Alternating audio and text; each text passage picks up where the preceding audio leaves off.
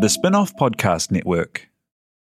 Are you making the most of your KiwiSaver investment? Generate is an award-winning KiwiSaver provider with a track record of strong long-term performance. Making a smart decision now could add tens of thousands of dollars by the time you reach retirement. Book a no-obligation chat with a Generate KiwiSaver advisor today at generatekiwisaver.co.nz/get-advice.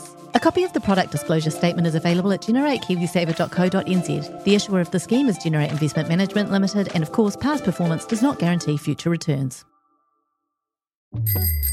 Ready to rediscover the joys of cycling? With over 300 kilometres of cycle paths across Tāmaki Makaurau, jumping on your bike and going for a ride is such a fun way to discover the city from a different perspective.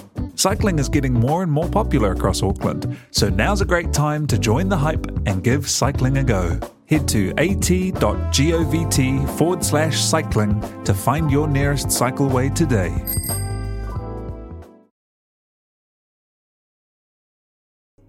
I was the victim of a home invasion this morning. What? Yeah, no shit. Are you serious? Yeah. Not pigeon? No, I was attacked by a Persian cat in my bathroom.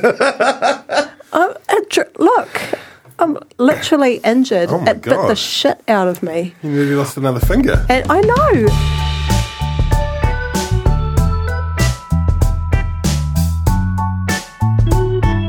No mai haere mai. Kia gone by lunchtime ko Toby Manhire toku ingoa kia ora Annabelle Lemaifa. Tēnā koe, Toby. Kia ora, Tēnā Ben. porua. Tēnā tātou. And kia ora to Tiahi Kia ora. Butler. Tēnā koutou. I also want to acknowledge Scott Morrison, who in May last year was appointed to host this podcast and has been doing so since, so thank you to him. We're talking 9 a.m. on Wednesday, August the 17th. Thank you to Spin-off members. If you want to destroy us and don't want this podcast to continue, do not join Spin-off members. What to talk about? The week before last, when we were engaged in some messaging, it felt to me like a beautiful, old-school, vintage, classic week in politics because we had this... The stories was lead up to the National Party conference. And we had cost of living payments going to florists in Switzerland and literal dead people. And we had Christopher Luxon castigating the Labour Party for behaving something like something out of The Office. He said that in 3 different interviews, and then he promptly walked downstairs to the tiles, turned on Spotify, and sang Lunch Money Lewis at length. And it just felt lovely. And then everything kind of got a bit bleaker, really, I guess, because there were, the 2 people that we're going to devote most of this podcast talking about, which was... Look, if a fortnight ago, if we'd said the names Gaurav Sharma and Sam Uffindell, you probably would have said, who is he and whatever happened to that interesting satirical blog, The Civilian. And now they're everywhere, the headlines everywhere. They're both suspended from their caucuses, respectively Sam Uffindell from the National Party caucus and Gaurav Sharma, as of last night, from Labour. There might be some things that they have in common. I don't want to overdraw all of that, but let's start with Gaurav Sharma. Very quickly, for those who haven't been paying attention, last Thursday, we're speaking today on August the 17th. I maybe already said that. You did. Still August the 17th. Good signposting. It's only been 6 days since the op-ed dropped. Yeah. Since the drop-ed. And also, nice. Even stranger, we'll come to this, but only 9 days since the Ben Uffindell story dropped from Kirsty Johnson. Uffindell? Did I say? Yeah. What? Sam. Whatever. Ben Uffindell's got a lot to answer for. 6 days ago, op-ed in the New Zealand Herald. Weird op-ed. It was like reading something out of a Dan Brown novel that you had to decode. Or I wrote this in a piece that was like walking into a movie over halfway through, and you're like, what's going on? And you read it. I read it again. It's like, what's going on? And it was some obviously some quite serious allegations that underpinned it, but there weren't any specific allegations in there. But it talked How do you bullying think that came harassment. about? Do you think he would have reached out to the Herald and said, look, I've got some things that I want to share, or do you think they just reached out to him Do and you said, think hey, that- as a new MP, are you interested in writing an op-ed on About your experiences. Or just something? Yeah, we've done a 10-minute interview with the new Labour list MP about going and canvassing at the markets on Sunday. Have you got anything to add? I think The I best read eats in Hamilton What West. about a Byzantine plot of bullying? I read somewhere that it was unsolicited, and so No, I think of it course. just landed in the inbox. And having edited comment stuff for years, you kind of see an MP's submitted op-ed land in the inbox, and normally your heart sinks and you go, oh God, what they're going to be like. I mean, British MPs are much worse than New Zealand ones, but they'll probably have someone on the phone giving you hell about how this is the most important issue of all time, and it's incredibly boring, incredibly self-serving, and normally deeply, deeply uninteresting. Well, this one was interesting, but it was also, to that point, Annabelle, the whole context was written into the Herald headline. It's weird. There was no write-off, and they scrambled, and then there was the Herald had the story, and Thomas Cochran did some great coverage of it early on. But we had to piece the bits together, and the first kind of indication of what it was really potentially about was in Trevor Mallard, who quite,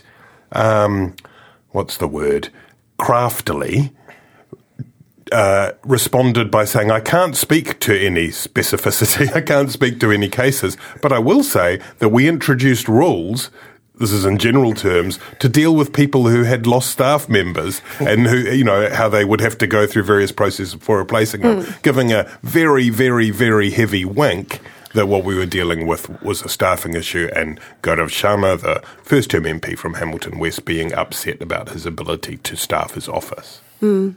And then we had this kind of weird few days, right, where it was like an asymmetric warfare between the statements from the whip, Labour whip, and Prime Minister doing a stand-up or two, and at the same time Sharma issuing these social media posts, which to some degree contradicted, to some degree convoluted, to some degree clarified the different allegations, including one incredibly long Facebook post that was at like about 7:30 on a Friday night, which is a interesting time to put something like that. It was about 3,000 words long. Yeah, and that was it was numbered points, and that came the closest, I think, to actually setting out what you would call, the kind of theory of the case.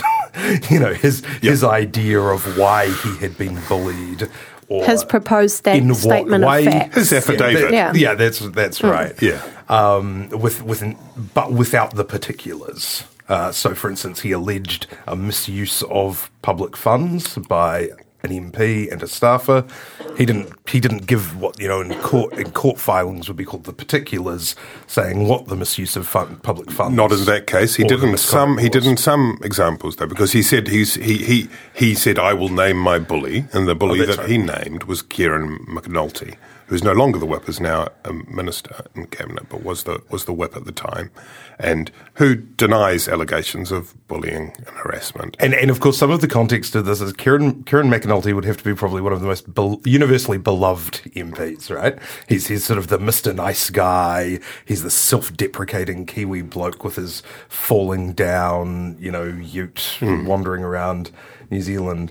And so, this kind of adds a bit of frisson, because immediately it fairly or not, makes it harder for Sharma to prove his case. Because people tend to, McNulty's guy. There's a lot of good within caucus, within the not party, just within caucus, but across Parliament, and across Parliament and the media. One of the examples but so it would be fantastic, like if it was this kind of. It was like one of those 80s horror movies, where like there's a satanically possessed 6-year-old child, like the only person, like McNulty is some kind of sort of secret workplace psychopath, but the only person he reveals it to is Gaurav Sharma. Like a Scooby-Doo ending where he rips the mask off. And at every point, as soon as somebody comes into the room where like McNulty is like psychologically torturing Sharma, and then he comes in, he's like, hi everybody, and then like just acts normally, like. I watched his maiden speech last night. Oh yeah. And it's such a shame because he is so funny and smart and passionate and irreverent, and you can see why he would have been chosen. He's a great communicator. He was talking about how he's the most handsome MP to represent Hamilton West after Trevor Mallard, and how only 3 Labour MPs had won that seat before, and what an honour it was. So you can see why a guy like him would be selected. It's just one of those incredibly difficult situations, because when someone naturally, in a bullying situation, me personally, I tend to empathise with the person who has the least amount of power. Mm-hmm. When people, which in this case I guess would be the staffers, and it's important to remember that, MPs get elected, a lot of them have zero background when it comes to managing people or managing an office, or and in his case he's a doctor. He's never had to do any kind of HRE stuff before. But then when people cite mental health issues, that's really concerning. It's just a really difficult situation to navigate your way through. And I watched Ardern's stand up yesterday, and I thought they've done a pretty good job in a very difficult circumstance, and I think it's good that they've left the door open to him, because you can see when you look back on that maiden speech all of the reasons why it was thought he'd make a great MP. The reality is it's highly unlikely he'll be back next election anyway. It's Hamilton West is traditionally a pretty safe national seat, and he surfed into Parliament on the red tide. So the reality is it's unlikely he would have returned as an electorate MP, but I think his chances of getting back as a list MP now will be pretty minimal. Let's just say on that we send our best to him, that whatever happened or didn't happen, he's probably in a pretty isolated place right now. Yeah, absolutely. And hopefully he's all good. Just to summarise what Annabelle and hopefully his staff are all good too. Yeah, well, Annabelle was talking about the caucus meeting and press conference yesterday, and during which it was announced by Ardern that he'd been suspended from caucus. The door was left open that would be revisited in December. Basically, he was given a opportunity a way back, but the condition is very clearly don't send any more screenshots. Can I say one of the aggravating factors in this that's been really unhelpful is some of and I won't name them, but I've seen some on Twitter, like the ex-Labour MPs who have been weighing in on it, including on Sharma's Facebook feed. Exactly. Incredibly strange, incredibly unhelpful. Yeah. You can imagine every time that Jacinda Ardern or one of her team sees Darian Fenton pop up on social media, Yeah. Look, but so part of the lack, there's a lot of confusion here. Like you were talking about Dan Brown, the sort of, it is difficult to get a fix on what's happening here, because essentially there's this sort of Russian doll of accusations of bullying, right? So all of this started off outside of the public eye with employees of Sharma or employees of Parliamentary Services who worked for Sharma in his office complaining that he was a bully. Well, or complaining that he was difficult to work with, or making some kind of complaint about the working relationship. The remedial steps that were taken, and this was supposedly, this is apparently in response to the Debbie Francis report about bullying in Parliament. The steps that were taken by Parliamentary Services with the party whips apparently rubbed him up the wrong way. He felt he was being sort of sidelined and bullied himself.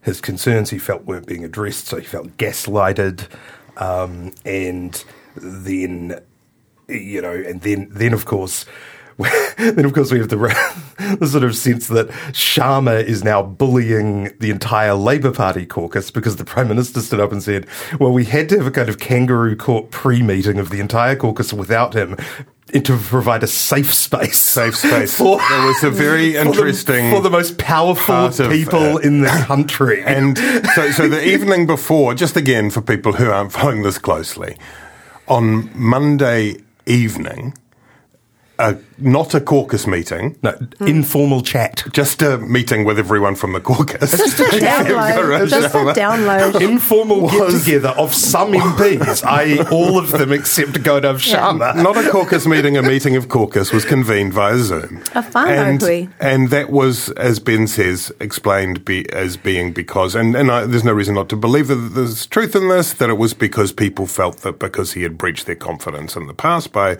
leaking materials, that they needed to have that safe space in which they... The only issue with that really is that one might presumably have said if anyone wants to discuss anything at any time, get in touch with us and talk about it with rather than having to have everyone in the same space. So you can understand from Gaurav Sharma's point of view that he felt as though it was a stitch up, and the caucus meeting that he was invited to attend the next day was really just a facade. And of course Ardern, she's correct, from a political management point of view. Of course you're not going to have starting from the beginning chat through of all the issues while Sharma is there recording everything, ready to send it to Thomas Coughlan at the Herald, right? Obviously you're not.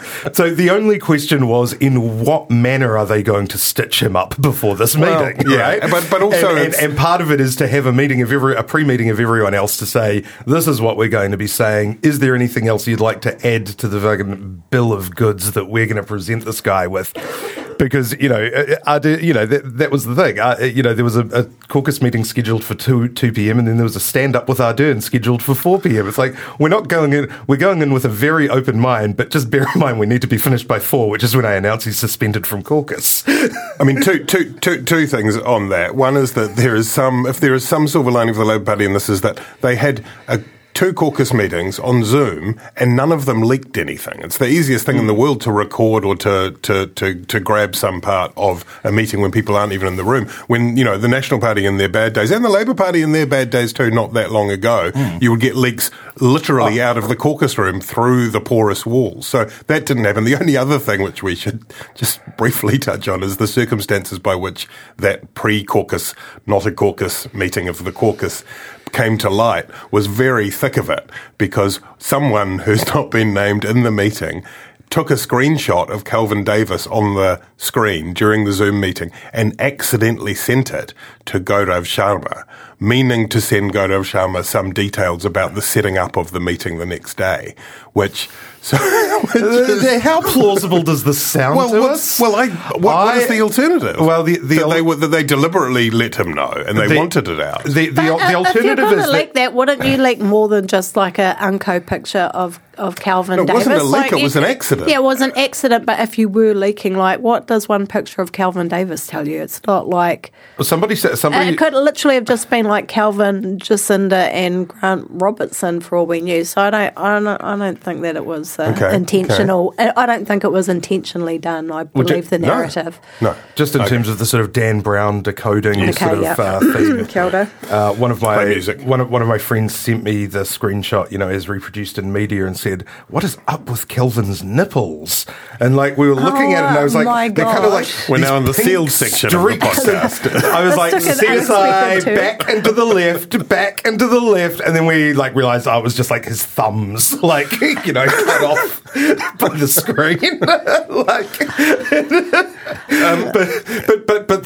So the alternative. Here's my alternative, right? And look. We're all just speculating here. We're all just asking questions. You're going to end up on Fire and Fury coming out with conspiracy theories like Calvin's nipples. We're all just asking questions. Right at this moment are linked to several antennae around the central city. Was there a second Zoom link on the grassy knoll? Here's just a question that I'll put to people. Just asking questions. What if one of the disgruntled MPs, one of the same ones who was complaining about the whips or about turning up to work, who had previously texted Gaurav, and you don't say they're claiming to be bullied, they're just, they're sympathising. Yeah, it sucks. There is no worse position in Parliament than being a government backbench MP. You have nothing to do. You have to be in the building between about 8 a.m. and 10 p.m. on sitting days. You could be a cleaner in Parliament. It's probably worse having to clean up MPs' crap after them. But anyway, sorry, I digress. At least then you're keeping busy. Being a government backbench MP is terrible. Half of them become alcoholics, on Courtney Place, sitting coming out after 10 p.m. It's a terrible business. But so it's not. And just worth noting that this is a massive caucus, and there were 22 new MPs in the intake, which by New Zealand standards is heaps. Yeah, and there's no surprise that Gaurav Sharma and probably some of his colleagues were bitching about it to each other, right? And so my suspicion is, of course, there were probably some people in the caucus who were still a little bit sympathetic to him because, by all accounts, he's a nice guy. He's he's made a big mistake politically and in terms of his life trajectory, but they would be thinking... Going to Parliament was the first one. I think it was, yeah. And... and so one of these sympathisers, kind of sends the screenshot. Gaurav Sharma, who we've discovered is not particularly discreet, he probably sends the screenshot back with the name attached to it to say, like, what's this about? Kieran McAnulty. He accidentally dobs his friend in, and then the friend, and then confronted by the monstrous Labour whips, the friend is like, okay, I am not Spartacus. Spartacus is over there. He's in Hamilton West. I have never claimed to be Spartacus. And basically this whole process, for the last, say, 6 days has been a process of everyone, kind of sort of disavowing his extreme interpretation of their sort of, kind of mundane, baseline level bitching about, kind of boring job.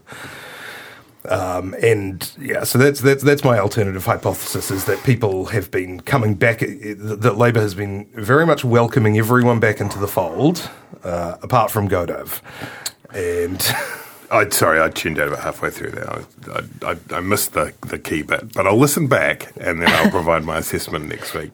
The other thing that this whole episode reflects, we've talked about it before on this podcast, I think, is just the weirdness of that particular job. It is not an ordinary job. You have a bunch of different bosses and managers. They talk about, the triangular setup that they have now.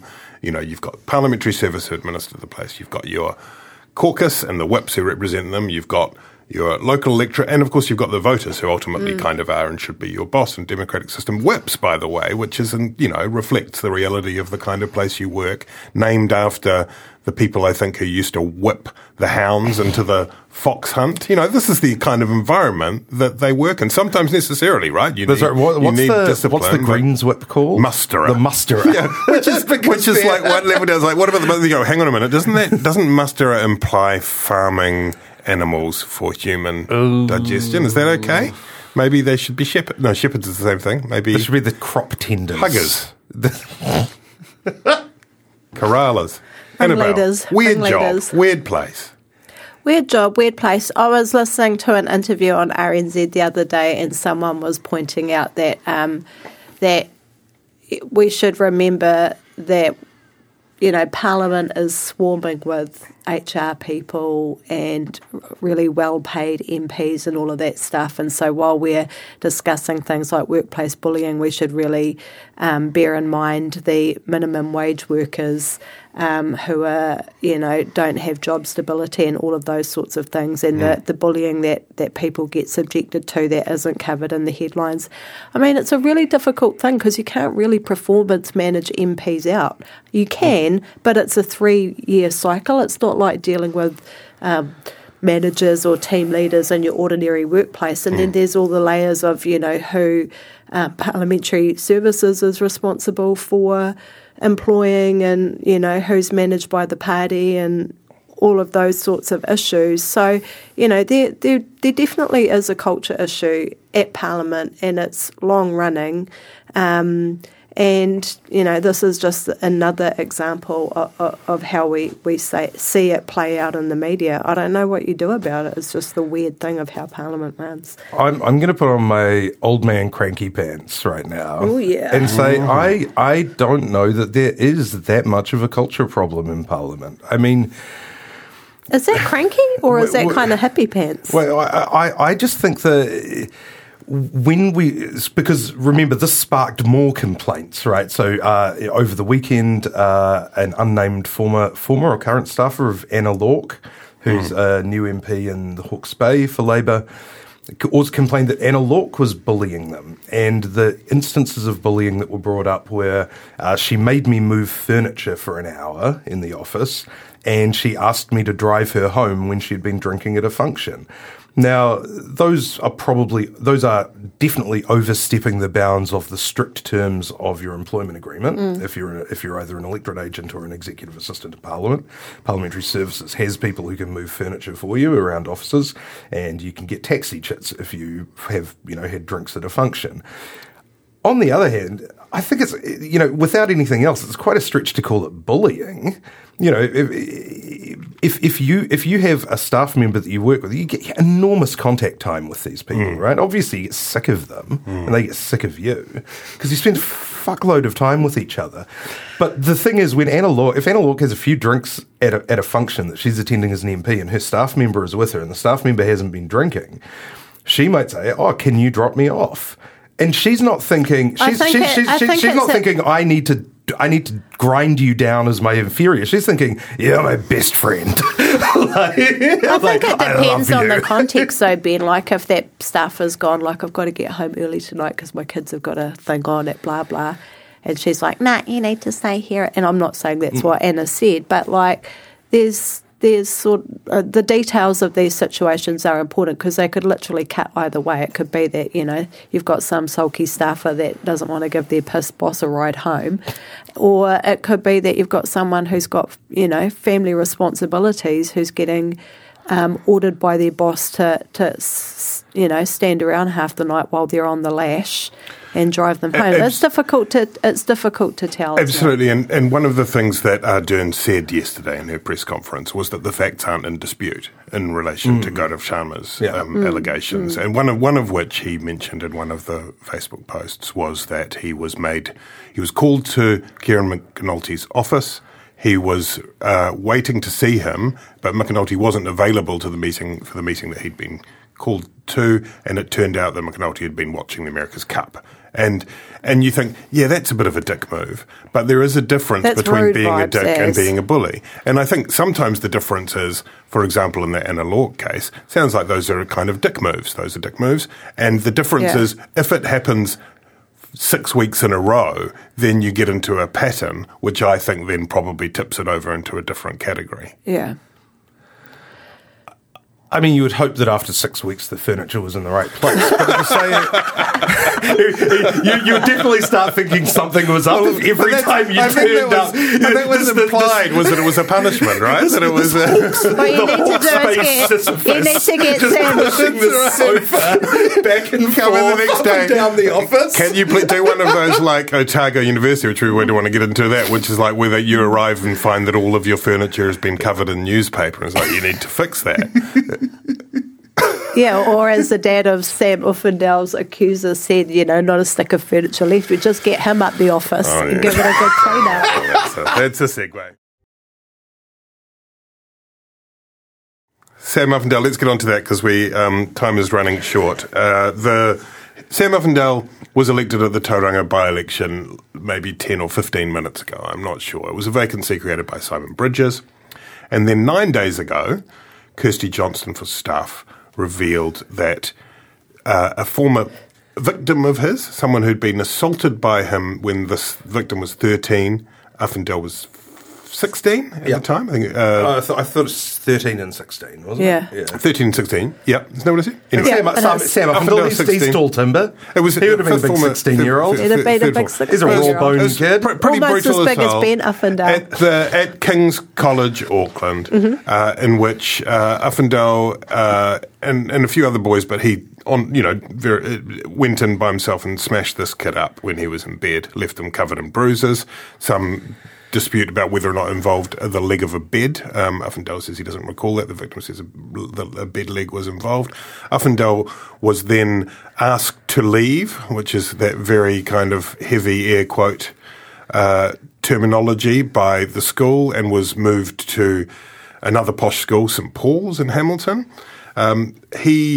Uffindell apologised to the victim 20-something years later after he returned to New Zealand from time abroad, and before he put his hand up to enter politics, he declared it to the pre-selection panel, pre-selection panel. It didn't make its way all the way up to Chris Luxon, nor did it make its way to the delegates who voted on who would be their candidate in Tauranga. What about this one, Annabelle? What do you make of the handling of it? What does it tell us about the nature of our politics, about whether or not the National Party candidate woes have been corrected or not? I've just asked you a whole bunch of questions. Well, let me start by saying that I do feel some sympathy for Sam and the situation that he's in, and I don't think that, the things we do as young people should define us for the rest of our lives.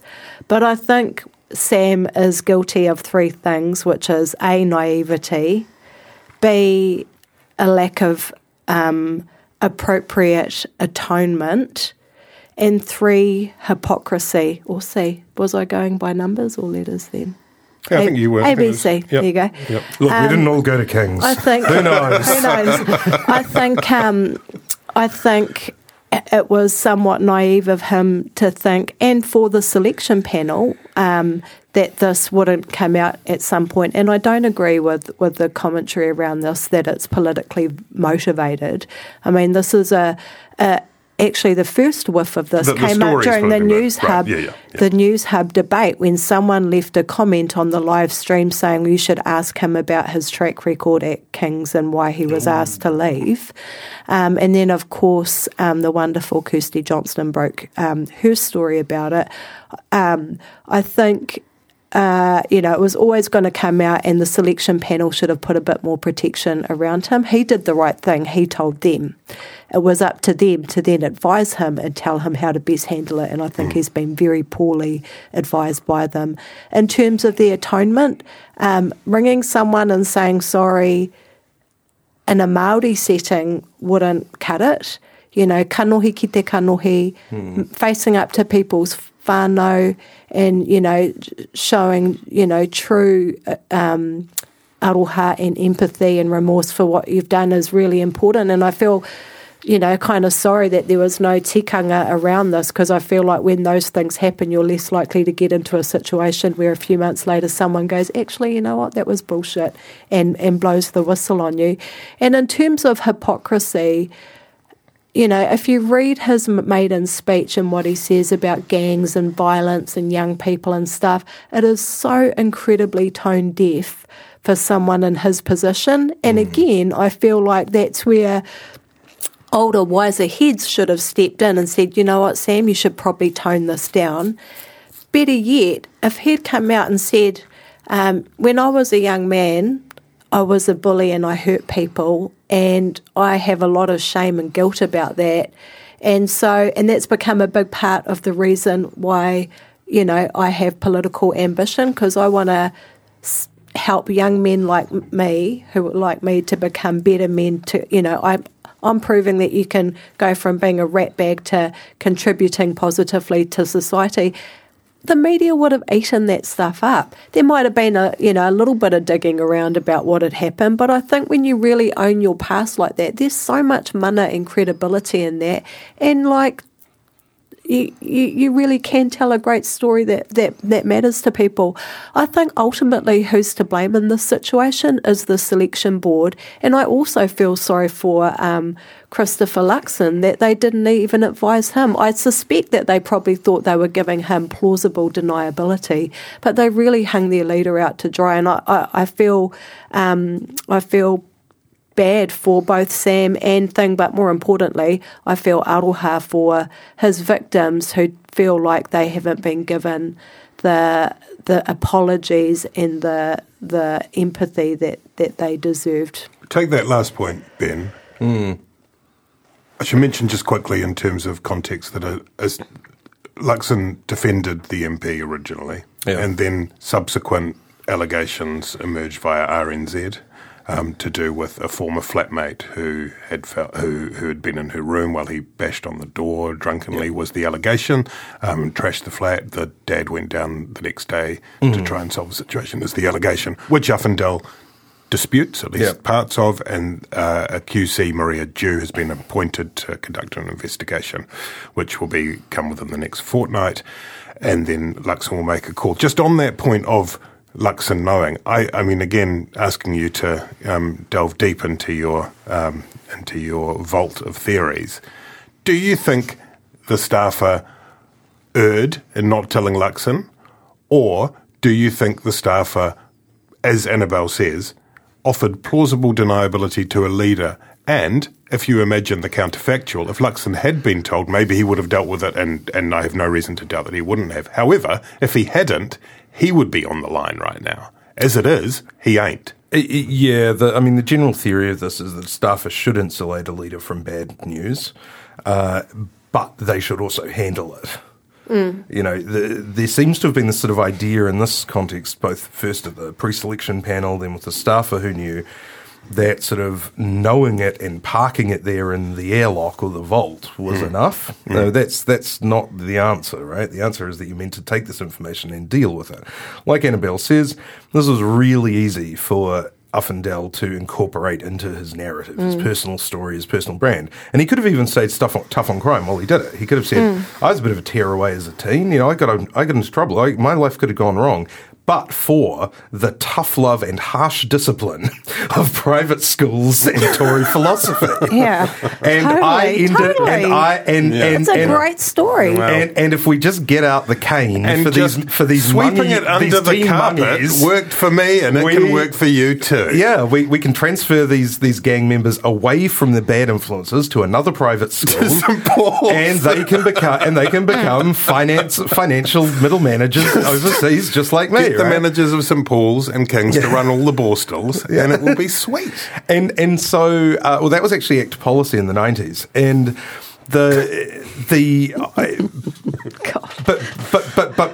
beyond that, I actually think the really interesting thing is the apology issue, which is how MPs do handle this, because everyone's got shit in their past, and increasingly, as we've seen more from the Sharma affair than the Uffindell one.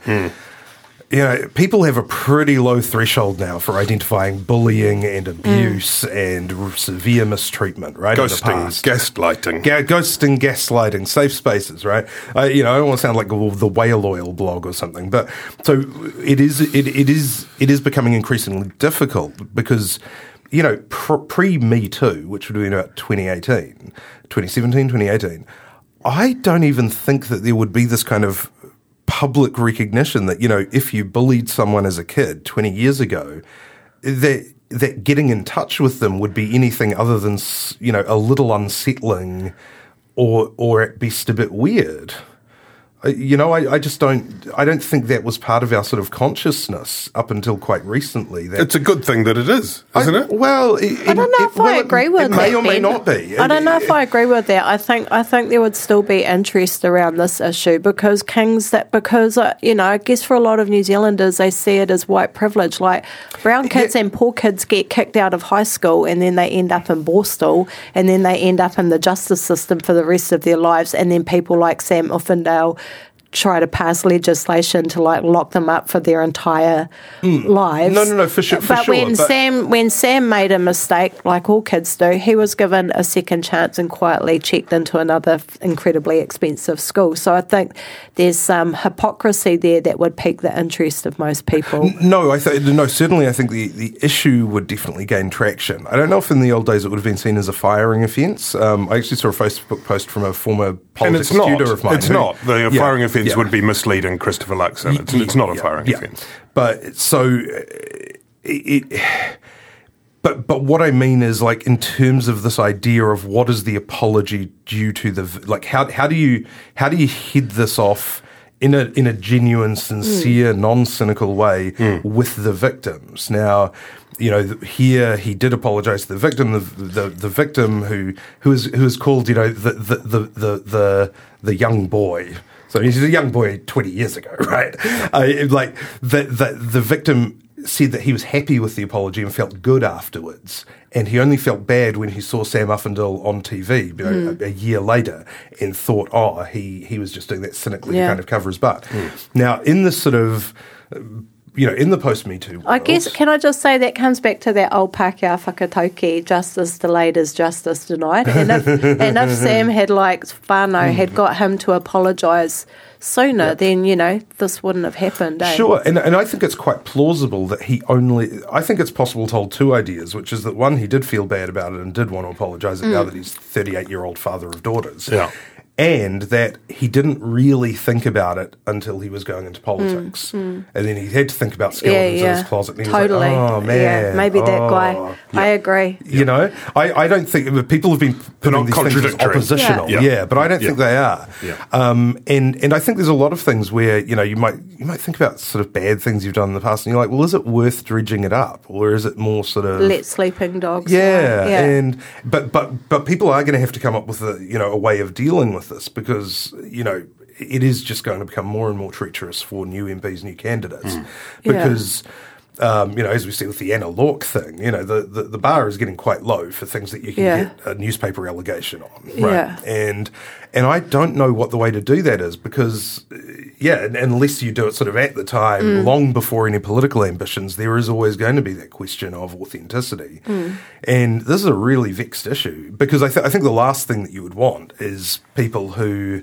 I think the answer is probably just to be upfront about it, and then you kind of take the victim and sort of exposés out of it in terms of not that you take the victim out of it. Going to make you're not racing election campaigns are just going to be extended confessionals from now on. I think you're right too, Ben, about actually in these situations sometimes both things are true, and I think that applies to Dr. Sharma's situation as well. I think he probably, didn't do a great job of managing his staff, and that steps were needed to create a better workplace for them. But in executing that, possibly some people were kind of dicks to him and made him feel isolated and minimised and disempowered, and that's led to feelings of alienation and stuff. So I don't think these things are necessarily as black and white as they seem, and actually there's truth in both narratives. Absolutely. There we go again. Gone by lunchtime, crushing the dichotomies, looking for nuance in everything. Thank you, Annabelle. Thank you, Ben. Thank you, Tia. Thank you to Scott Morrison. And we will be... Oh, I should say, back after this podcast, a special one coming up in which Ben Thomas's ex-boss, Christopher Finlayson, answers the hard questions like, why did he only give Ben one paragraph in his book? So stay tuned for that one. Kia ora.